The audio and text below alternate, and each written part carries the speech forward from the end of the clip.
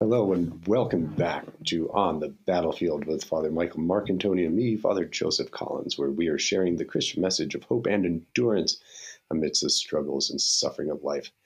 Father Michael just told me that he graduated from high school, and I am so proud. Oh, so very proud. Why don't you tell everybody out there in podcast land where they can find us online and on social media?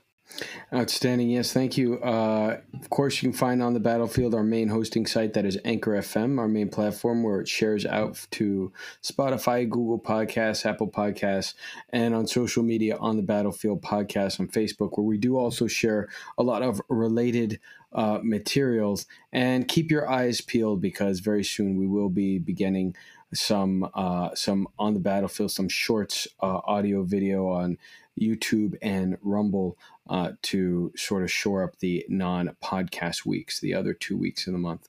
So keep your eyes open for that. Share the content out and do send us your messages so we can keep this more of a dialogue rather than a monologue. Thank you, Father Michael. So the context, if everyone was wondering for why he would say such a thing as he graduated from high school, which is so obvious if he's a priest with a master's degree, was that we are going to talk about crisis management and catastrophizing today. And these are awful big words, and I was really impressed that he knew them. And he's positing to me that somehow he learned them in high school, which I really disbelieve. Never use an amply concise lexicon when being overtly loquacious will suffice. Thank you for that. So, crisis management and catastrophizing, something that once we start to unpack this will become very obvious to hopefully all of you, how much we see of this in our day to day. Whether it be from reading articles or seeing videos online talking about the end of days and the tribulation of the church, which is already here according to some, or our trying to manage that perceived crisis and how we perceive that crisis being managed in our lives, and all the things that we do to try to manage the perceived and imminent crisis is what we are going to talk about today, if that makes sense. And a lot of it comes from the Christian perception of prophecies, both from the Old Testament and the New, particularly Daniel and the Apocalypse or the revelation of John about Jesus Christ our Lord. So, Father Michael, let's start with a question that I've already asked you, but I think it took us into some nice directions in prep time. So here's the question.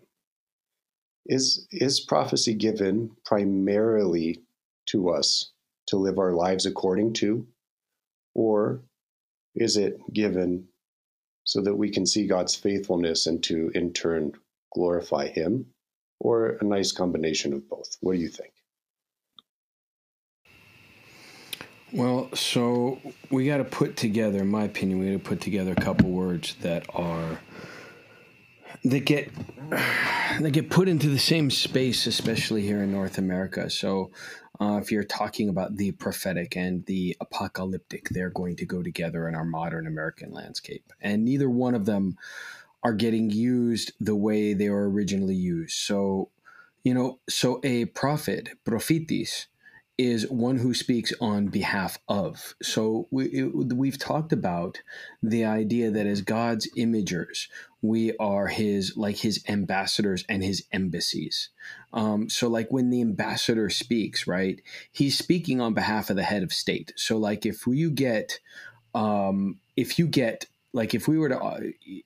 had the Greek ambassador come and speak at York at the cathedral, he's representing not just the nation of Greece, but specifically the head of state. I have no idea who that is, but he's representing the head of state. So if he says something authoritative there, it's as if the head of state were saying it.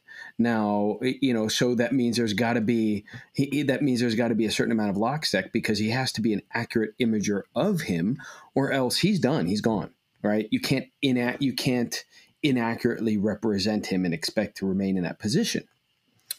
So the prophet is God's man. The prophet is the one who gets to say, "Thus saith the Lord." And he's an accurate imager and an accurate mouthpiece for what the Lord is saying.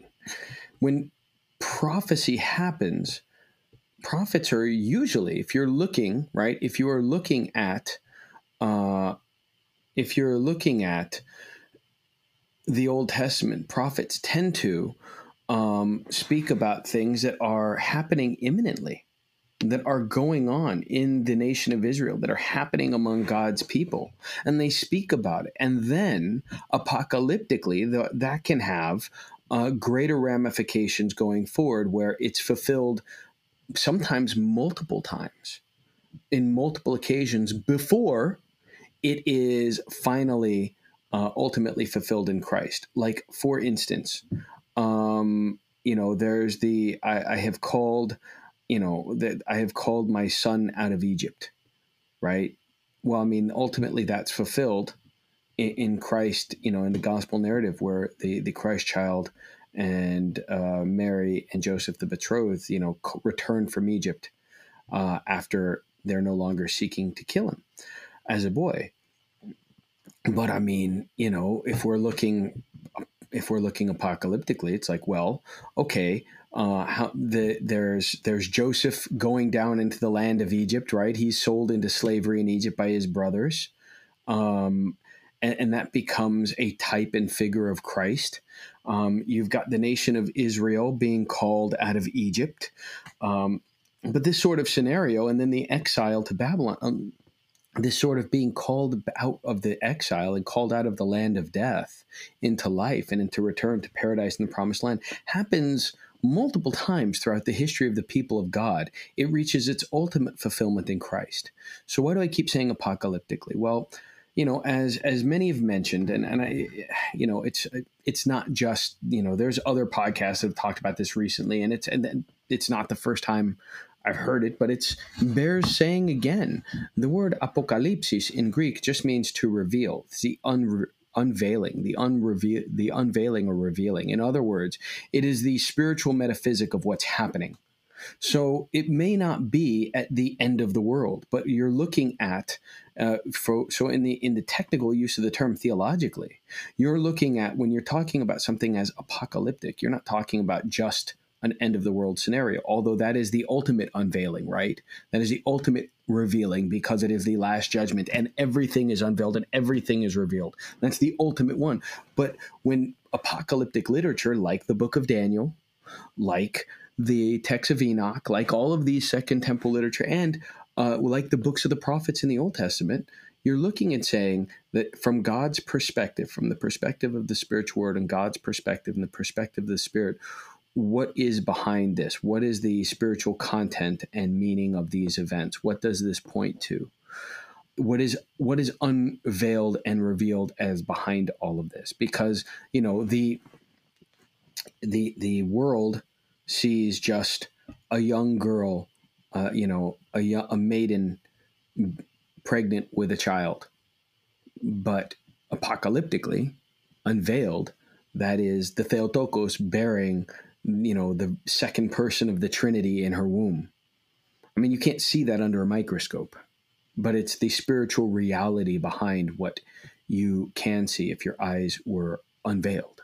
And you get a sense of that, and we'll stop with this. You get a sense of that in the Old Testament, right, where Elijah, where his servant is terrified before a battle, and Elijah opens his eyes and they see the heavenly host around him, and he says, those who are with us are greater than those who are against us.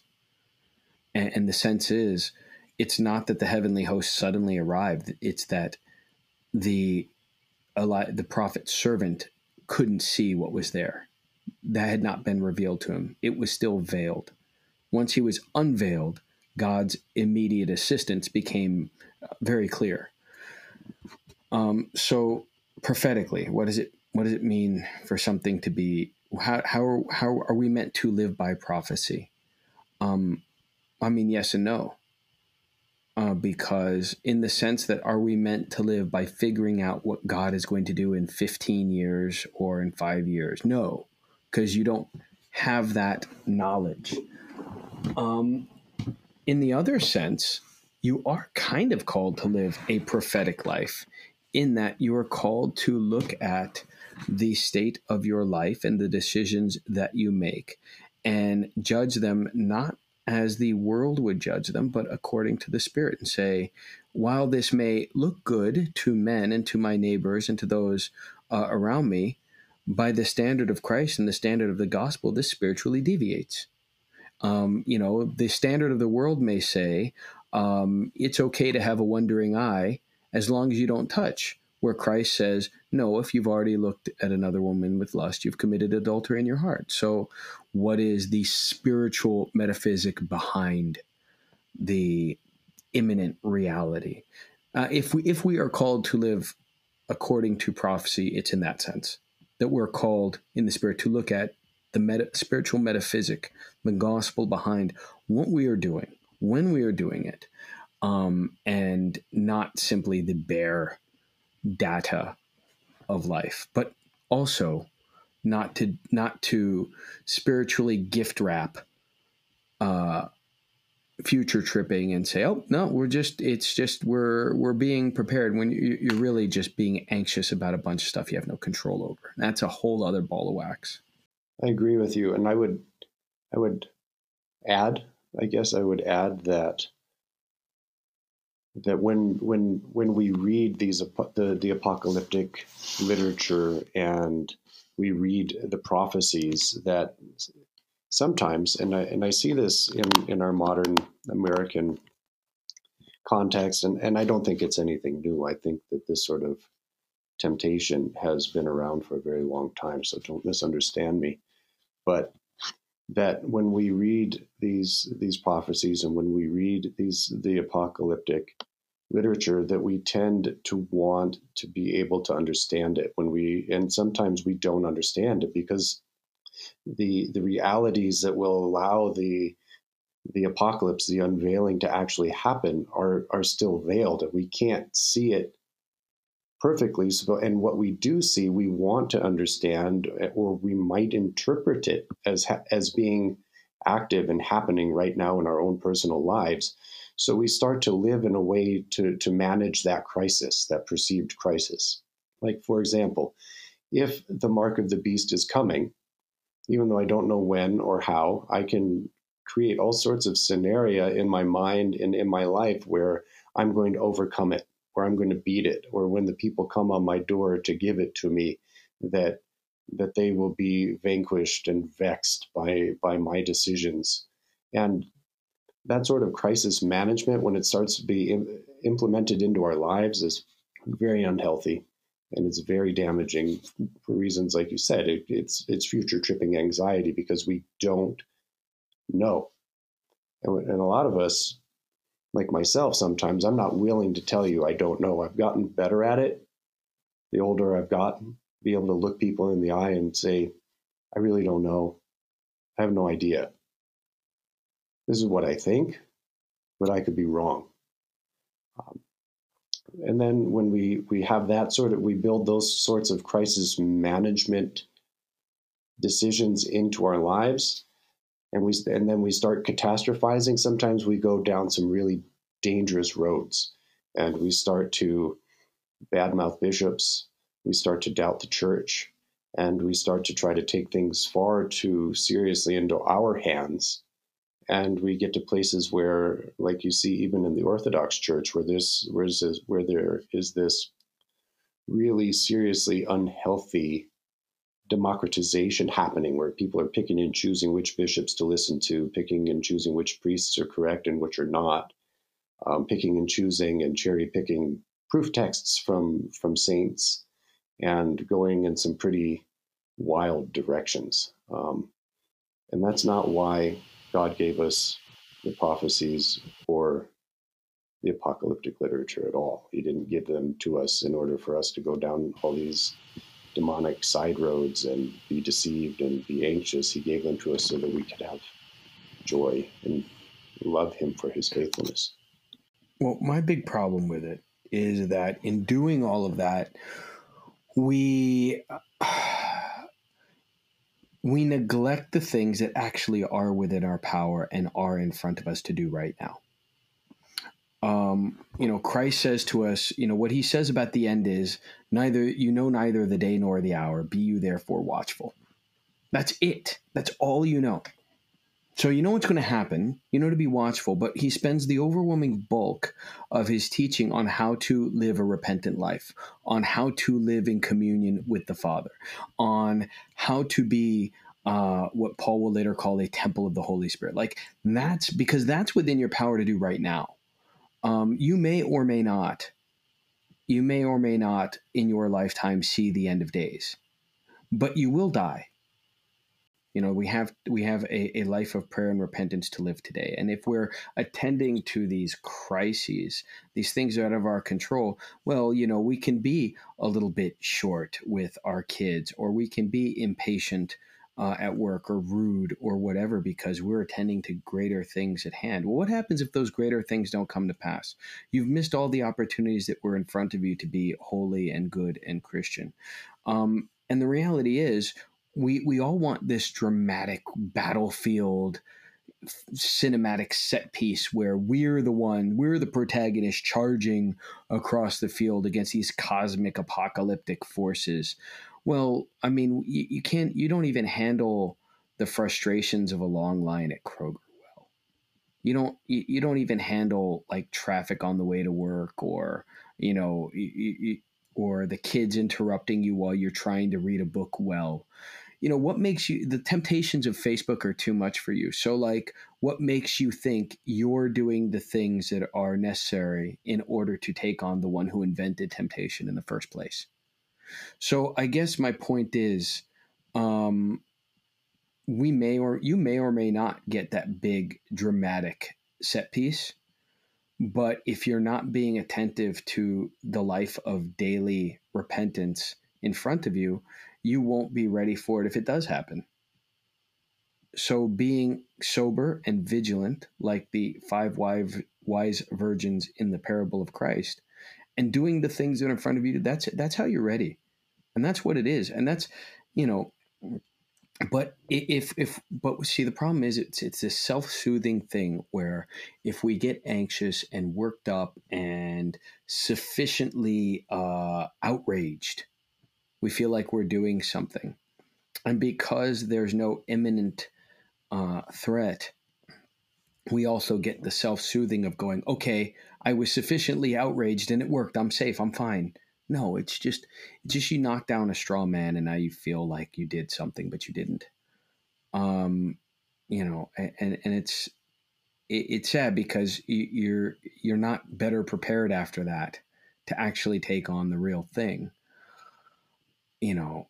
So my big thing is, especially because we started this discussion, you and I, in the context of how people are dealing with everything around COVID, and there's the two extremes, which I find them equally distasteful for kind of, it really boils down to the same reason.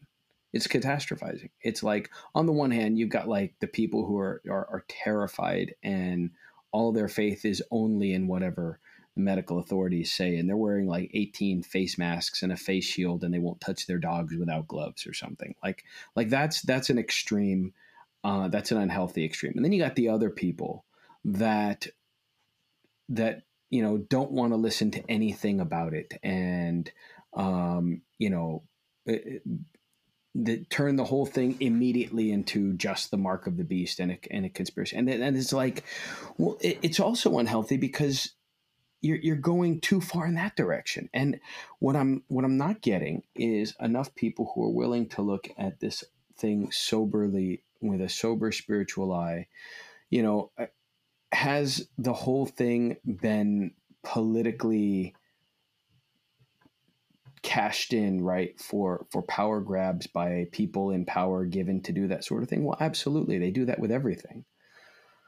But I mean, are there people in hospitals? Yeah, that's also true. I mean, it's like, I just wish there could be some sober, reasonable eyes on the field, but it's like everyone's either in one extreme camp or another, and it just makes me want to take my ball and go home. It's like, like, come on, can we have a reasonable discussion about anything? Because everyone can find their authorities to proof text for whatever they want to say. Whatever your position is, you can find an authority to back you up. And ultimately, as Orthodox Christians, we have to look and say, like, well, do we believe that the church is, in fact, the body of Christ guided by the Holy Spirit? Do we believe that? Because if you say yes, then you got to believe it now, too. If you say no, then how are you an Orthodox Christian? But if you say yes,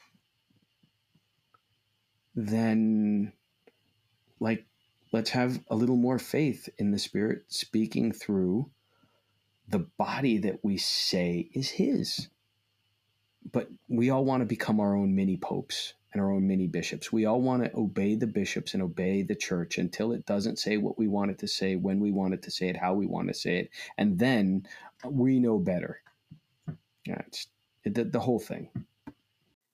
We fall into this thing as human beings, looking at dynamic systems and trying to make this.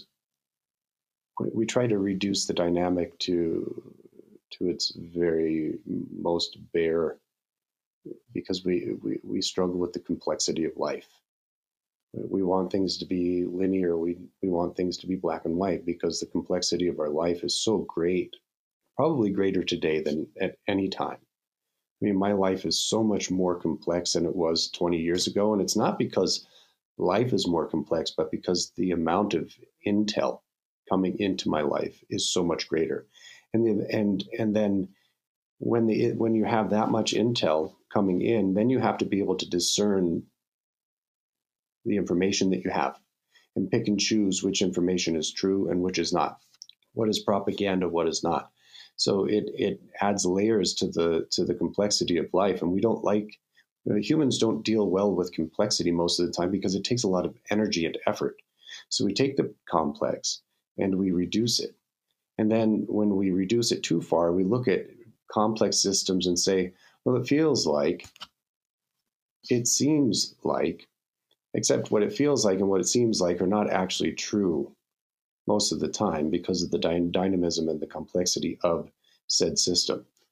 For example, when we say that this iteration of the COVID-19 shot or vaccine is the mark of the beast, you are wrong. In my opinion, you are wrong, because if it is the mark of the beast, then that implies that the beast is here and we know who he is. Because if I have a car outside and you say that's Father Joseph's car, but you don't know who Father Joseph is and he isn't known to you at all, how are you going to say that that is his? So I think we need to embrace the complexity and the dynamism of life and rest in the fact that God himself alone is sovereign, and God himself alone is faithful, and God himself alone knows the traps that the enemy has set, and that the traps that the enemy has set will ultimately ensnare the enemy, and that God's judgment will be justified and just. That's my take on that. So be careful. Well, with making the complex too simple. Yeah, and I mean, is the concern that it could be the mark of the beast reasonable? I think it's a reasonable concern within the scope of things to be concerned about.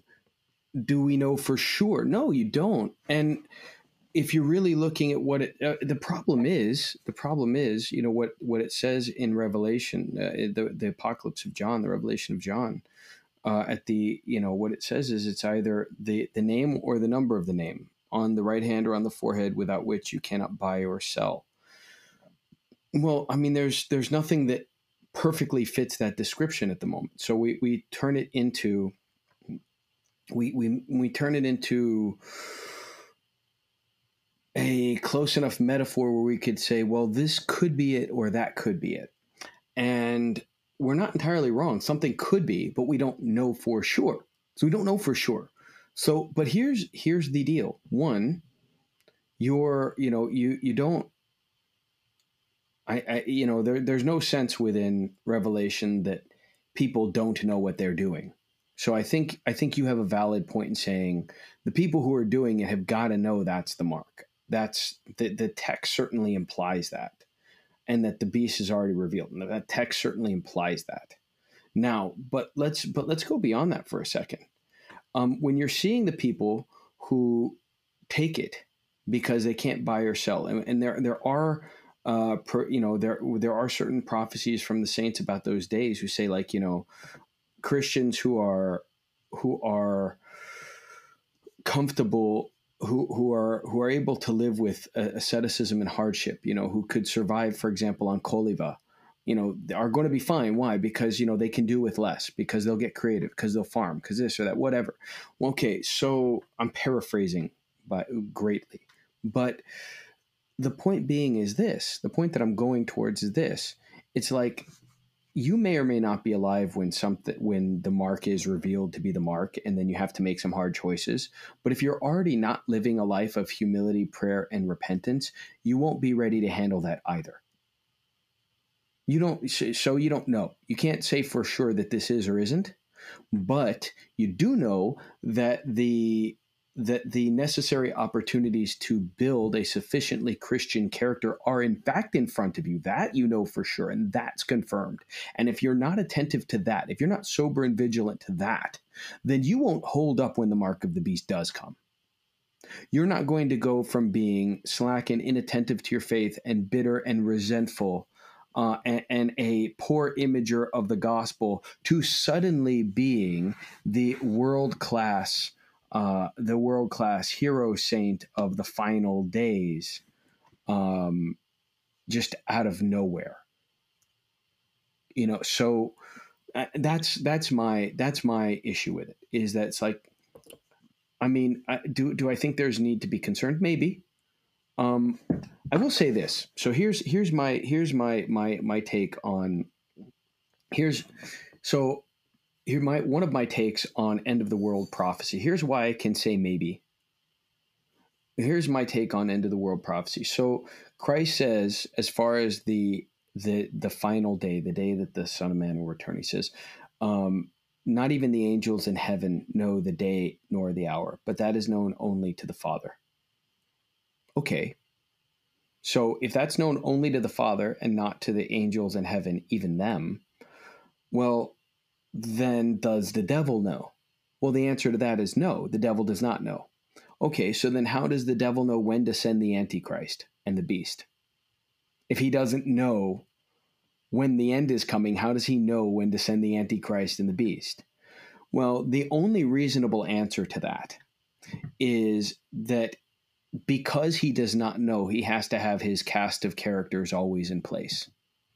Because he doesn't know, he's always got to be on standby. And that's why when you look throughout history, if you look throughout the history of the Christian church, there have been dozens of people that meet the description of the Antichrist. There have been dozens of names and institutions whose names and the number of their name add up to the 3 6s.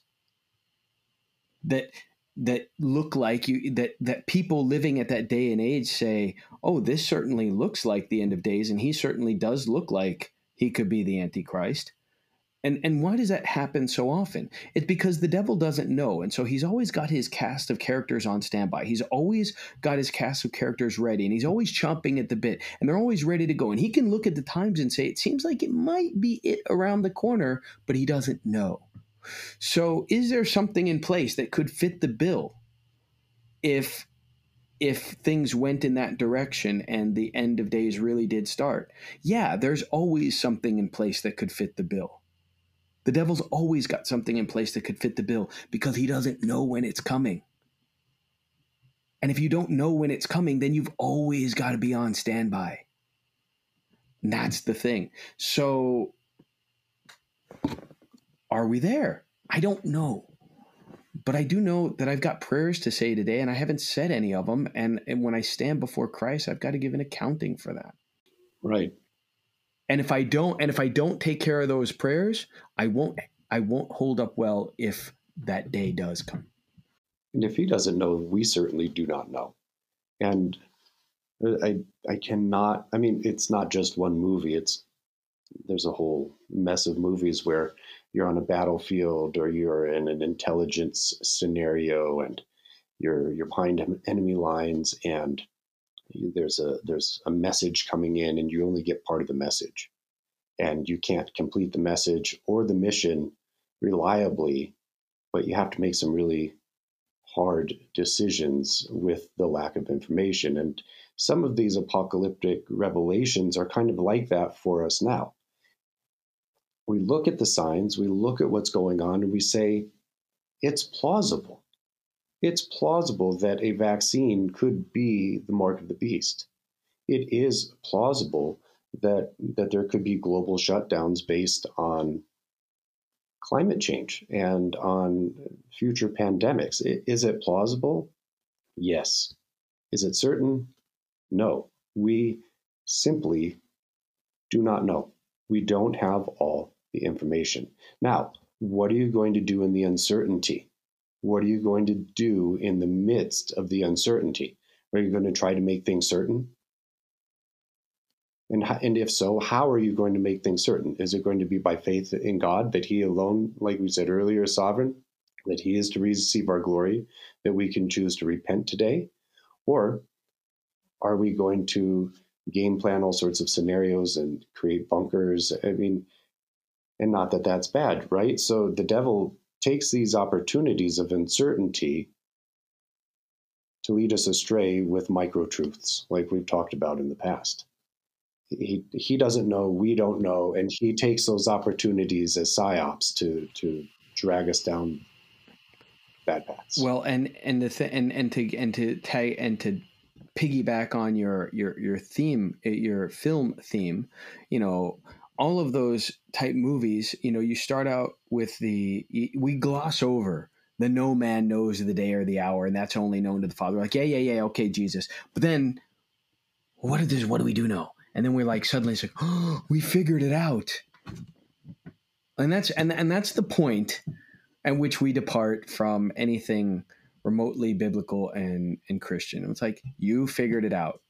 You figured out what is known only to the Father and which no man knows the day or the hour of. You figured it out. Oh, my Lord. I mean, you know, again, it's like, and then where does our faith get placed? Well, it gets placed in what I've figured out and what I can systematize. And suddenly I'm my savior again. You see? It's honestly, the devil is, if I were to, I'm trying not to sound like Steve Harvey when I say, like, or not Steve Harvey. Oh, who was that guy in the sixth? Paul Harvey. Yeah, thank you. Steve Harvey's a comedian, isn't he? Okay, he's funny, Indeed. Funny dude. You know, he actually had some professional boxing fights. Like, I actually boxed, which is cool. Anyway, Steve, not Paul. Paul Harvey, you know, but he had, back in the 60s, he had that whole thing where he's like, if I was the devil, I would do this. But, like, if I were the devil, I would have, like, a bunch of false flags. I'd have, like, a bunch of things where it was like, oh, false starts. We're like, oh, that could be it. Oh, that could be it. Oh, that could be it. And I would get people to cry wolf so many times that when I finally did roll out a real mark of the beast, no one would listen. Because it'd be like, you guys just cried wolf 1,000,000 times and you were wrong. Why would we listen now? Except that's the real one. But you've spent all of your credibility and capital. I would definitely get people to spend their credibility and capital. Like, why? Like, you could openly do it at that point because no one's listening. And that's what really frustrates me about people who get too certain and make big claims. Because I'm like, if you're wrong, all of us have less credibility. You better be really sure, because if you're wrong, if you make big apocalyptic claims and you're wrong, that means that when one of us really does see something coming down the pipe, less people are listening. and that's that's why, like, you know, in the Army, like giving bad intel is a huge, before anything, is a huge problem. Like, stuff gets really vetted before it goes out. I'm like,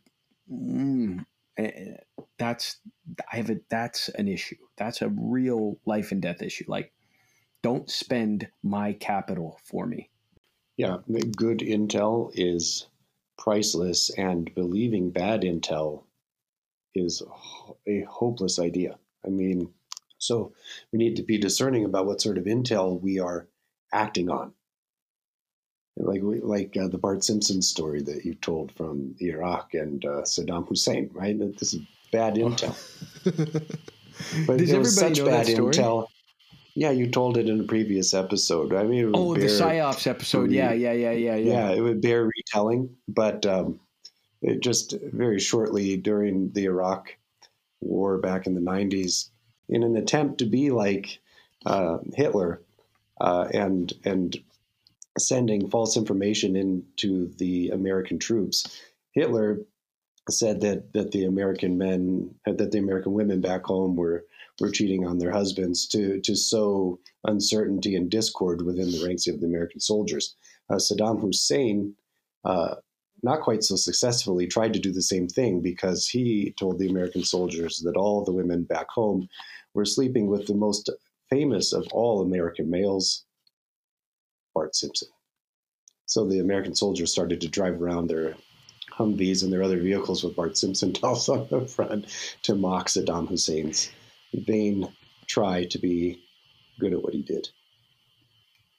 Yeah, Hitler at least, he when he made his black psyop, he at least picked celebrities that one could have an affair with if one were so inclined. But yeah, so if you watch the movie with George Clooney, Three Kings, you'll see a Bart Simpson doll strapped to the radiator of a Humvee, and that's why. But yeah. Here's something that I encounter, right? And this is an interesting take on catastrophism and crisis management in particular. I think more along the lines of crisis management. Say we're alive at the end, or even not, but near the end. And scenarios arise in our lives where we are forced to make decisions that are not good. For example, I have to make the decision to either let my family get killed. I have to make decisions whether or not to allow my family to starve to death. I have to make decisions as to whether, the well-being of those entrusted to my care. And I have to do some things that are not the best. How does one repent of that? And how does one live in the light of the potential of that coming down the pike? I mean, this is a sort of crisis management that we have to deal with. We need to be prepared for, but how do we best prepare for it? How do we best understand repentance if those sorts of things come into our lives where we have to be like soldiers on the battlefield and actually do harm to other people to protect the homeland? Yeah, I think that, and that's see, but this is why I keep coming back and harping on repentance in the gospel, because in those times you would need a surplus of discernment. You would need a surplus of spiritual maturity. You might be in, like you're describing, in these terrible scenarios where you must of necessity make a choice, but none of your options are good. But you've got to do something. And the only way to manage that is you've already got to build a life of prayer and discernment, because you're not suddenly magically going to produce it in the moment. It's kind of like when you fight, there's an adrenaline dump that happens and your fine motor skills go out the window and you get tunnel vision. And successful fighters have inoculated themselves to that by undergoing the stress of hand-to-hand combat so often that they can just function in that they can function in a scenario that to an untrained individual is so terrifying that they freeze and lock up. And that's what, so like when you watch early MMA fights, that's what you see. You see guys who they had done training, they could physically perform stuff in the dojo, but they didn't have the pressure and stress testing that they would need to pull those off under the real stressful conditions of the octagon. And so they turn into these big flailing ballroom brawls and they look terrible. But then if you watch modern MMA, it's gorgeous. You can see jumping kicks and spinning kicks and acrobatic stuff and crazy things, but it's because athletes have learned how to function under those conditions. And it turns out that stuff that we thought was just physiologically impossible in a fight back in 1993 is, under the condition that the person can function under the stresses of real life violence. So why do I bring up that example? Well, it's kind of the same thing. It's if you're going into the scenario where I have to discern through all of these terrible options and there's real violence and danger, you already need to be pressure tested. You already need to be stress tested. And that's why practicing a life of repentance and the gospel in your daily life, that's what it's there for. So that you've already got, hours on the mat under, wrestling under and undergoing combat with those stresses and those pains. When we were prepping the idea of crisis, catastrophism, part of the problem with catastrophism is you're looking at things that you're overvaluing a catastrophe that you can tilt at. And it usually comes at the cost of actually confronting a much more imminent threat. When you have a real imminent crisis, it just presents itself. Like it doesn't have time for anxiety. It's just you respond. So like if you've got a big sucking chest wound, like there's not an anxious theorizing about that. There's just the question of how do we close a big sucking chest wound? How do we deal with the body going into shock? Let's get some blood transfusion. Let's get this cauterized, there's just dealing with the reality of the imminent life and death danger. It's like you have a big sucking chest wound. Here's what you do. That's actually much easier to deal with. It's really clear. But when the threat is kind of nebulous and you can intellectualize it, then you start to catastrophize. And that's, honestly, again, if you're the devil, you would have a field day with that and then get people to cry wolf and get them to drive themselves crazy so that, when you really did make a move, everyone look and go, oh no, you mean like those loonies who keep thinking this, and then it happens. And it happens probably when no one's listening, like the 5 foolish virgins in the parable, who are not prepared and not sober and not awake, who then expect other people to be prepared for them, saying, give us some of your oil so that we can go out and meet him. And the 5 wise are like, here, hurry up and go buy some. It doesn't help anyone for us to be unprepared and you as well. Like we're ready. Be sober, be vigilant, be watchful, keep your side of the street clean. And whether you're going to meet the bridegroom when he comes because you depart this life or because you're here at the end of days, you'll be ready.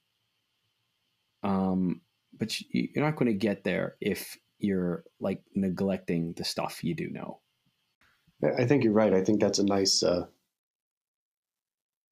use of that parable that you had 5 who were lazy and not watching at all. 5 who were diligent and watching and waiting for the return. But then, so you take the 5 who were unprepared, and these people aren't future tripping at all. They're just living life. They're not doing anything at all. However, then you have these people who, I tend to fall into this camp, so I'm not casting any stones at a glass house that I don't already live in here. But you have these people who want to be prepared. I want to be ready for the coming of the Lord. So there's an implied faithfulness in these people, a desire to be ready when the Lord comes, a desire to be saved when the bridegroom comes, a watchfulness in that soul already. So there's something good there that Satan is somehow corrupting. And how is he corrupting it? I think it's because we tend to want to worry about tomorrow. And the Lord explicitly tells us in the Gospels, don't worry about tomorrow. Today has enough anxieties of its own. I've got you. I've got this. The lily of the valley, which neither spins nor toils, is dressed more radiantly than Solomon in all of his glory, right? So a flower that can't do anything but track the sun is beautifully adorned by God, and it doesn't worry at all. It has no capacity to worry. And yet we, his images and likenesses, worry all the day long. That's a red flag. That is a real red flag that your soul should pick up on and say, if I'm worried about tomorrow and I'm spending my time, I'm spending my effort, I'm expending my thought on something that I can neither prove nor control, I might need to rethink what I'm doing. Just a suggestion. Yeah, and I think our problem is we've confused outrage with actually doing anything. So part of the problem with this whole extreme COVID responses from both sides is they're both outraged. They're just both outraged about different stuff. And they're outraged and belligerent over here, and they're outraged and belligerent over there. And can't everyone see that those guys are the bad guys? No, can't everyone see that those guys are the bad guys? And everyone is outraged and belligerent, and it does no one any good. And I have people like this in my life that the minute there will be something will come on TV and it says that this is the new crisis in our society to be outraged about, and suddenly they're talking about it and they're outraged about it, and 5 minutes ago they couldn't have cared less about it or even knew it existed, and they've done no reading and no research. It's just but they have it in their head that the least they can do is be upset. At least we're upset. At least we're outraged. At least we're scandalized. It's less than the least. The least you could do would be apathetic. At least you're doing nothing. But by being outraged and belligerent and illogical on top of it, you're doing less than the least you could do, because now you are actively unhelpful. Now you are actively divisive, and you are becoming a skandalon. Skandalon means a stumbling block. You are a stumbling block because now you are actively divisive. That is less than the least you could do. I wish you were doing the least you could do, because then you wouldn't be in the way. But now you are being less than the least you could do. And it's so unhelpful. And we do that. And it's we really have this mentality. We think at least I'm upset. Who is that helping? It's not helping you. You're miserable now, and it's not helping everyone in your vicinity because they're more miserable for knowing you. Nor is it helping the people actually affected by what you're upset about. Yes. Yeah. I mean, when you see the people stomping around with their heads down and their fists to the sky about the tragedy that happened in X location somewhere on the globe today, which I have no intention of flying there to lend assistance. I'm not praying about it. Certainly not going to send any money, but I will go on my Facebook page and scream and yell at you for being a jerk because you caused it to happen or didn't do anything about it happening, right? That's so you got superficial concern for the headline. It's this group in our society is having problems. Cool. Are you planning on next week, or do are you going down to a community center in the neighborhood in your city where that group of people lives and handing out blankets, or learning about their culture, or what are you doing to actively make their lives better? Nothing. I'm just really upset. Well, well, they're not Now I'm getting it. emotionally exhausted. Yeah. I'm going to struggle more with the complexity of life, and it's just going to degenerate into me And being apathetic about everything in my you life didn't help to the point them. where I'm screaming and yelling. And you Right. didn't help them. It's like when Presbitera tells my son, like, oh, they're starving kids somewhere else who would love to have this meal. And he's like, even if I eat it, they're not going to get the food. Like, they're not getting the food regardless. That's not her point, and he doesn't need to talk back. But at the same time, it's like come on, but it's easier to do that than, again, kind of like see, this is why I love fight analogies so much. Again, a lot of the training that didn't work in preparing the first generation of MMA UFC fighters looked really great. It was really flashy and showy. It looked good. It just didn't hold up under pressure. And like training that did hold up under pressure was a lot simpler and more intensive, and just it wasn't pretty, but it worked, you know? And the and I guess that's also the thing. It's like, really actually being significant in your community, really benefiting people's lives, and really being a person of prayer and forgiveness. It's not pretty, but it works. It's not glamorous, but it actually has benefit.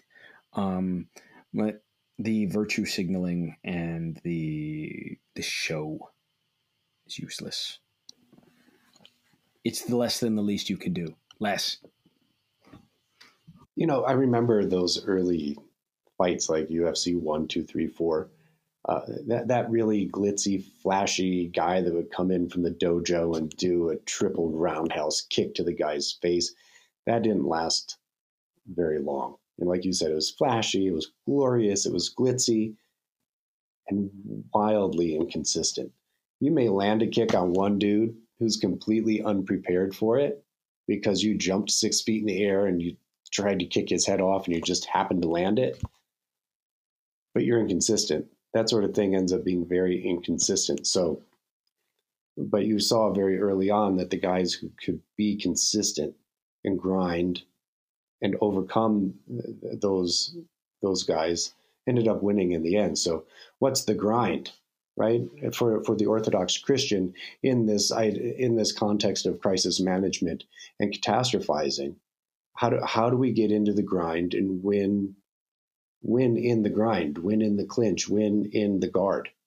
I think we've said it multiple times today, and it's through prayer, fasting, and repentance. So here's a little bit of a shift. Well, before you jump into that, the difference, and this is worth bearing. See, while the unprepared could not do flashy things, today's MMA fighters can do a lot of those flashy things in the cage, and it works. Not because the physics of the human body has changed, but because they are prepared to perform high. They are better prepared to perform at a high level under the necessary stress and danger, and that's what prayer and repentance does for us.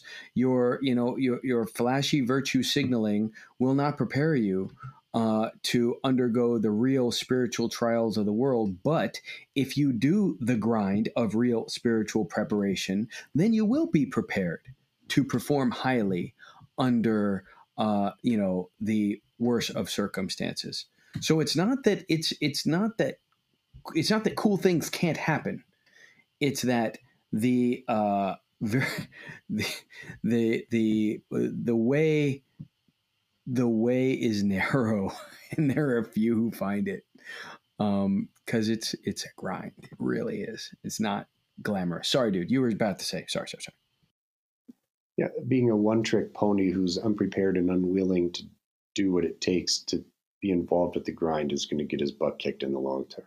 I think something that we see happening both in our own personal lives and that we see happening at more of a macro level within conservative circles of Orthodox Christianity is I like, you've called it the over democratization before. I like that term, where we somehow have bought this idea in Orthodox Christian circles that we can go to the saints and cherry pick phrases by the saints that fit our narratives and fit our biases, that we're willing to be on board with these bastions of Christian orthodoxy until we're not, that we're willing to exchange the episcopacy for my own papacy, and the damage that that's doing to the Christian faithful and to the church. And not that you can harm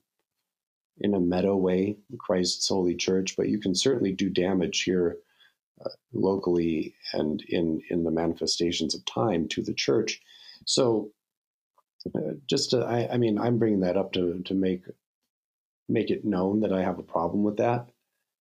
That these apocalyptic realities and this crisis management that we're trying to do at our own personal levels and within our own lives does not and should not give us the liberty to look at the church that Christ established with his own precious blood and by the power of the Holy Spirit and call it bad. That we cannot look at the episcopacy and say the episcopacy is bad, that the bishops as a whole are bad, that the synods are bad. We're placing ourselves into a harmful relationship with Christ's church at that point, and supposing that we know things that we simply do not know and that we simply do not have control over. And I know you see that in your own life, and I would be happy to hear your take on that. Well, yeah. I mean, I kind of said it. It's this thing where we want to side with the voice of the church. We want to side with the canons of the church, with the bishops of the church, as long as they are saying what we want them to say when we want them to say it. Like as long as they're championing our pet interests, we're pious and we're on their side.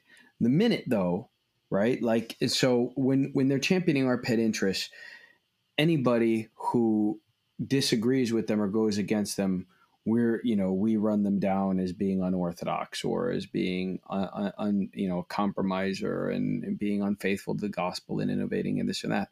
But then as soon as they don't agree with us, then suddenly we judge them. Then suddenly we sit in judgment of them, rather than looking at our own, rather than looking at our own agenda and questioning our own criteria. I mean, for example, this is a kind of it's a high visibility example, but I didn't create it. I mean, it's just there. Metropolitan Erotheos of Nafpaktos, right? He has been for a long time one of our age's most preeminent Orthodox theologians. He is hailed as a bastion of orthodoxy and conservative, genuine Orthodox teaching. I mean, like, everybody from parishioners to monasteries love his books. And then I saw a picture of him, right, getting on social media, getting vaccinated, and suddenly there are all these people talking about, like, in the comments were terrible. The comments were all about, talking about him as a false teacher or about how the mighty have fallen, the elect are deceived. Well, 2 seconds ago, this is a man of prayer and discernment whose spiritual assessments you trusted. Well, so now if he's spiritually assessing this situation differently than you should at least consider that perhaps it's your perspective which is wrong. Perhaps he's right. If a moment ago you were able to trust his voice, then you should call into question, like, why can't you trust him now?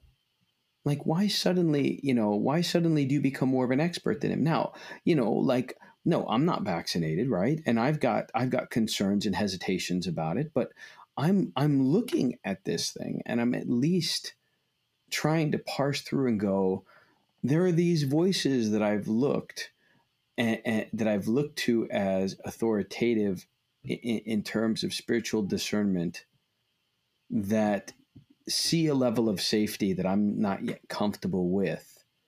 And I can't just disregard their witness now. Like, it's like, okay, why are you comfortable?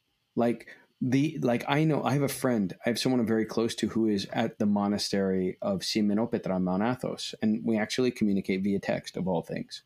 And he told me the whole monastery there is vaccinated. I'm like, well, I'm like, am I wiser and more discerning than the whole monastery of Simenopetra?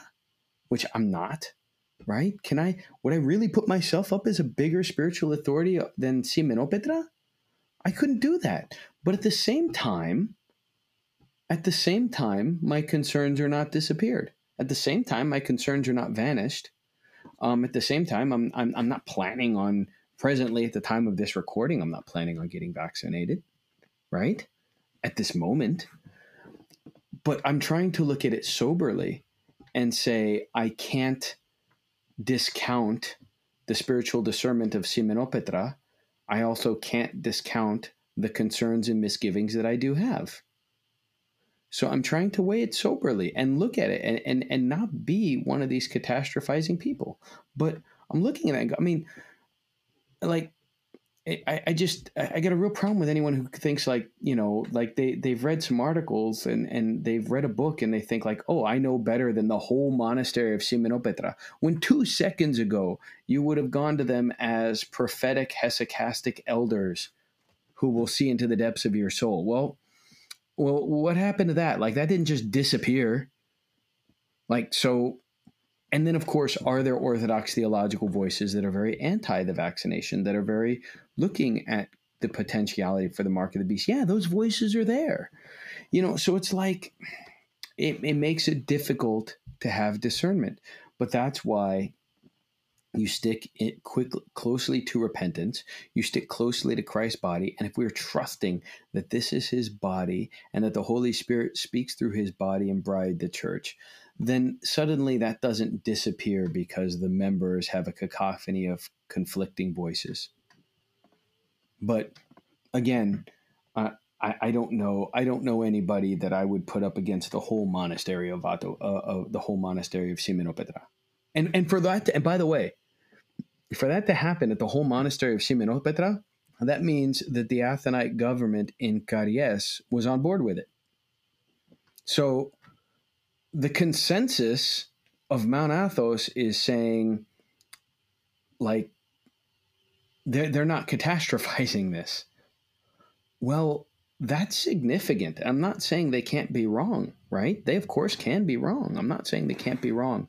But I'm saying that for someone like myself who is inclined to be very distrusting of this whole scenario, that forces me to temper what would otherwise be big sweeping statements coming from me, right? It forces me to temper it because I have to go, well, if I'm trusting these people as spiritual authority, I have to take their assessment seriously.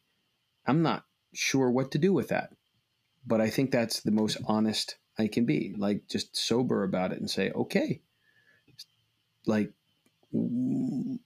I have to take that. I have to take that witness seriously. But beyond that, like, I'm not also not willing to make any sweeping statements in the opposite direction. I'm not willing to make any sweeping statements in the opposite direction and go, well, we should just all go do this and you should all. I'm not going to do that either. Like, I don't feel comfortable enough to do that either. That's the thing. I don't like either one of these Sophie's choices, right? I don't like either extreme on this. And I think if you're on, I think both of you are wrong. like both extremes are not right. And I'm not, I'm just, but I don't know, but that's why I want some sobriety. Like, our doctor is our family's primary care physician. She's a Greek Orthodox Christian. She's an active, canonically participating Greek Orthodox Christian, right? Who feels very comfortable with the medical science behind the vaccines. And her mom died of COVID during the early days of the thing. So she's got like a particular close tie to the thing. So like if you talk to her and she gives you her side of things, like it's not fanatical at all, but she definitely has a comfort level that I don't have. But she's also got some expertise that I don't have. I just, like I just want to have more of these sober discussions, even if it is with people high comfort level like her or some of these monks, or even people who are not, who are maybe even very anti, but it's a sober, reasoned out discussion where we're taking things in their proper measure. I just, and then when it's I hear you. when it's frustrating enough, I just look and go, well, you know what? I got prayers to say today, and I need to make the kids lunches. Well, I hope everybody listening can hear that you and I are actually in the process of struggling through this. Yeah. That this is a real conversation that you and I are having with each other because we simply do not know. And we're stuck to live in the tension of that not knowing. And that's okay. And it's really, we're really trying, okay. Yeah. Yeah. Neither one of us is vaccinated because we don't feel comfortable enough with this right now. But we're trying to discern out soberly what is soberly prophetically, what is, how ought we relate to this? And I have not come to a conclusion at this moment. Yeah, the only conclusion at this moment that I'm comfortable with for myself and my family is to wait. Yeah.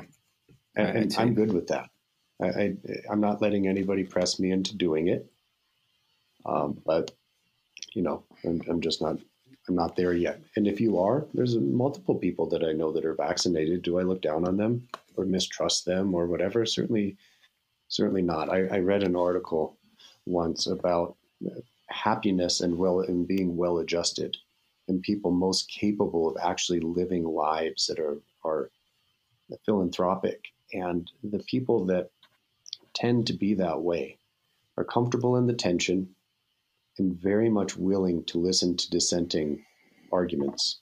They like to listen to the other side because they're comfortable with the reality that I don't know everything and you might, maybe. And this is suspect, I realize.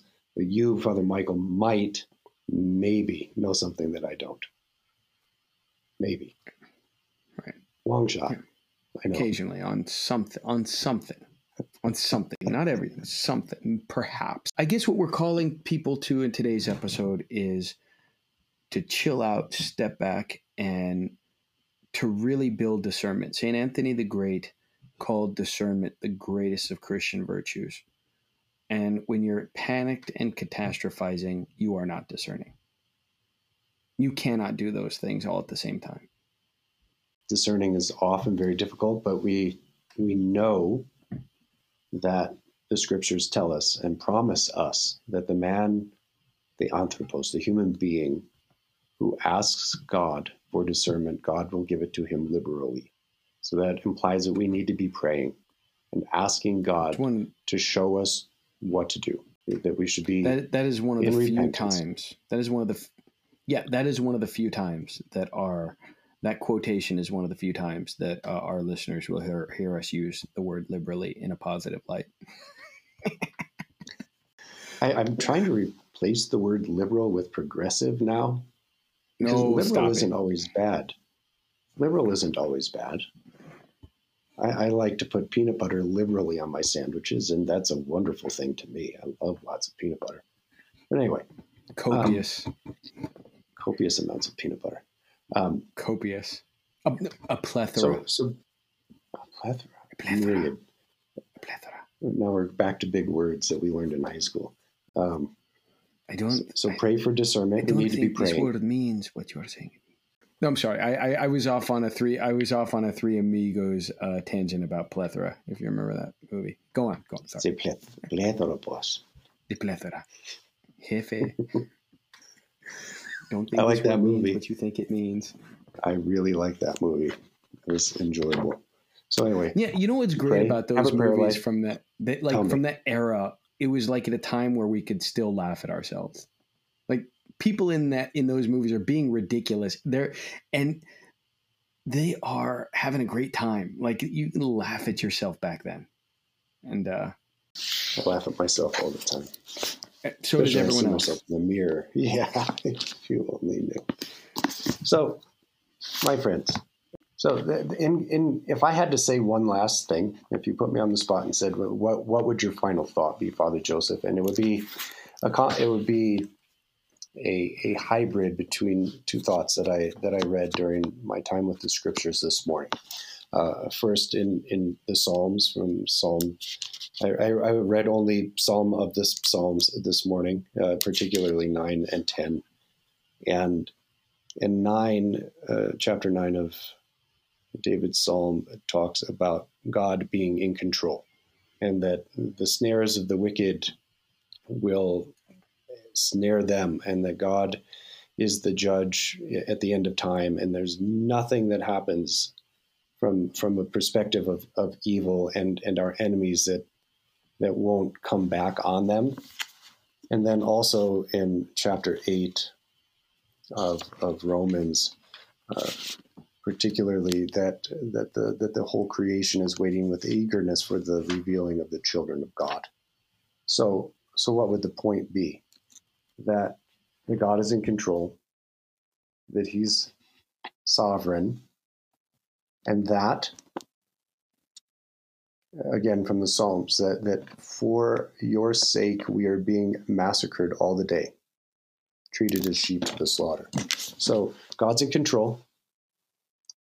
We are promised that we will suffer, and it's all toward the apocalypse of His glory, the unveiling of His glory, like the unveiling of Christ in the Pascha icons. That whatever's coming down the pike pales in comparison to the revealing of the Son of God and us, the children of God. So what are you future tripping about, guys? Right? That would be my question. What are you future tripping about? Is God sovereign? And will the unveiling of the second coming and the unveiling to the glory of all creation and to God the Father of the children of God, isn't that great? I mean, what are you worried about? What are you tripping about? Yeah, and it's that the apocalypse, right? The unveiling, the revealing of the sons of God. And as sons of God, we ought to trust in Him. And I think we get just again once we start catastrophizing. I think that's my final thought. Once we start catastrophizing, we stop discerning. And we only can discern His voice when we have the intimacy and closeness with Him that comes from the life of prayer and repentance isn't a checklist. It is the means by which we actually spend time with the God we claim we worship. So we'll recognize His voice because we've spent time with Him. And in these times, I mean, the topic at hand is one that you and I are still discerning out. But that's our endeavor, to be sober and vigilant, to say, like, let's take the time to really be discerning. Let's take the time to be prayerful. And then, with the much counsel that goes with that, to stand as blamelessly as we can before the dread judgment seat of Christ with whatever we come to at the end of all that. It's like, but I think I would caution our people here to not give in to the temptation to go into crisis mode and catastrophize, rather to have that peace of soul and that discernment. Because the one thing that the saints are always so clear about is that like I think St. John Chrysostom, he said that it was he enumerated, I got to paraphrase, I don't remember the exact quote, but I read it like the other day, and it was something to the effect that disease and calamity and war, and should all the fury of the enemy fall upon him, it would not shake or frighten a righteous man. And yeah, we that's what we've got to build, that steadfastness to where we can be that righteous man or woman that doesn't buckle under and catastrophize. Let's discern this out. Let's pray. Even if we have to come to a decision quickly, we're not doing it with panic. Right. Listen, many of the decisions that when we were in Brookline, our philosophy professor, and you don't know the end from the beginning. And most, if not all, of the decisions that you make in your life will be imperfect. We have to be good with that. Your decisions are not perfect. Your knowledge is not perfect. Yet, we have a faithful and good God. Meditate on his word both day and night. Recount his wonders, for he will be gloriously unveiled in us, his children. Pray and endeavor to stay close to him, because if we stay close to him, the words of Chrysostom will be true.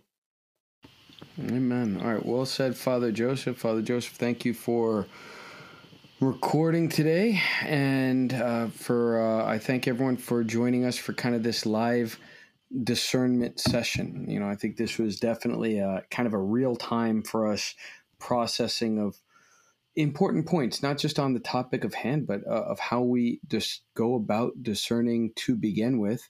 And I hope and pray that there will have been some benefit for your own lives of discernment in there as well. May the Holy Trinity bless and protect you always. Keep fighting the good fight, and we will see you next time on the battlefield.